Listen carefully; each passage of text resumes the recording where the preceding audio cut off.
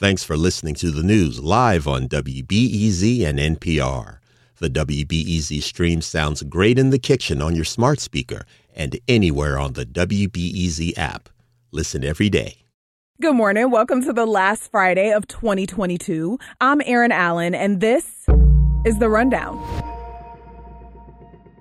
More in the slew of new laws going into effect January 1st. If you were in high school in the last 30 years, your guidance counselor was probably preaching college, college, college, which for some of us who followed their advice has meant college, debt, debt, and more debt. Starting in 2 days, school counselors across Illinois will be directed to also promote career and technical education as an option for their high school students. My colleague Lisa Phillip is reporting that the new guidelines speak to a larger question about whether or not all people should be placed on a track to a four-year degree. Under the new state law, counselors are supposed to encourage high school students to participate in work-related training, in addition to core subjects like math and English. The career and technical education is meant to give students skills for jobs that are more in demand, like construction, graphic design, and prepare them for further technical training. This type of education became less popular in the 90s and early aughts as the idea grew that all students should go to college. But in the last 10 years, college tuition and student debt have gotten out of control, so the notion of prioritizing college is definitely under scrutiny. So back in 2021, the overall prison population in Illinois was at a historic low, but not this year. My colleague Shannon Heffernan is reporting that almost 30,000 people are currently incarcerated in Illinois prisons, which is a slight increase from last year. The Illinois Sentencing Policy Advisory Council is a nonpartisan government commission, and experts there are saying COVID contributed to a shrinking population last year.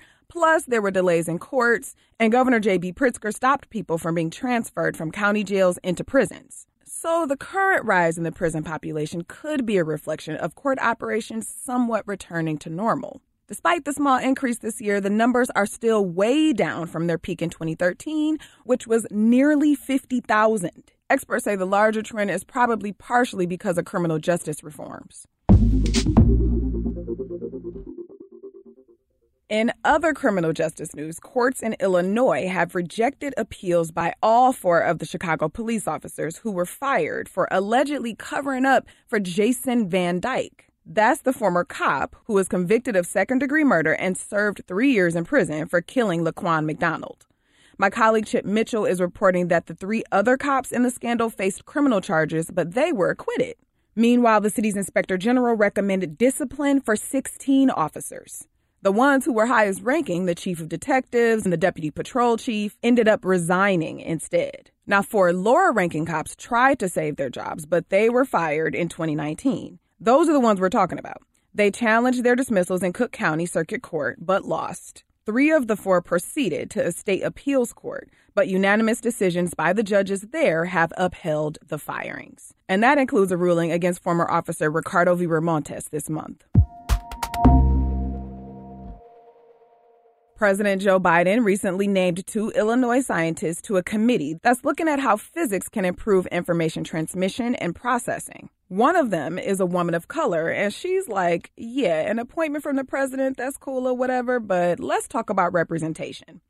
My colleague Lisa Phillip is reporting that Nadia Mason wants to use her appointment to get more women of color into her field. She's a quantum physicist at the University of Illinois Urbana-Champaign, and she's found that people tend to assume everybody else thinks the way they do.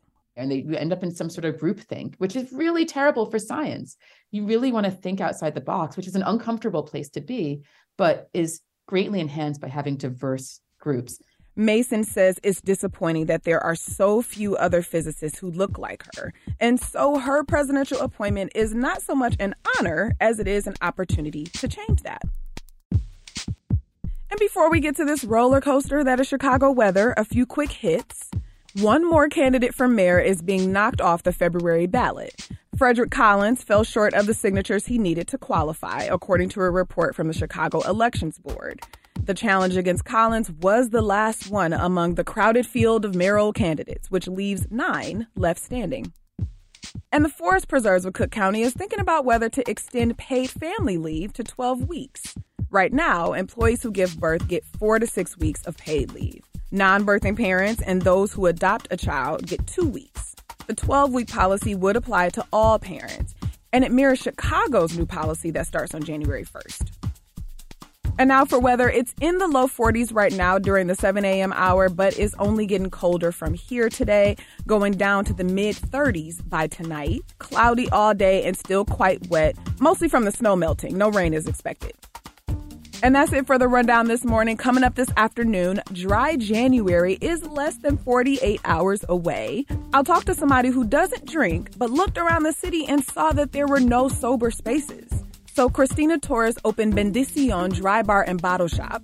She'll tell us about the non-alcoholic masterpieces they concoct and why being sober is more than a notion. Actually, it's becoming a movement. That's today at 2 o'clock. I'm Erin Allen, and I'll talk to you then.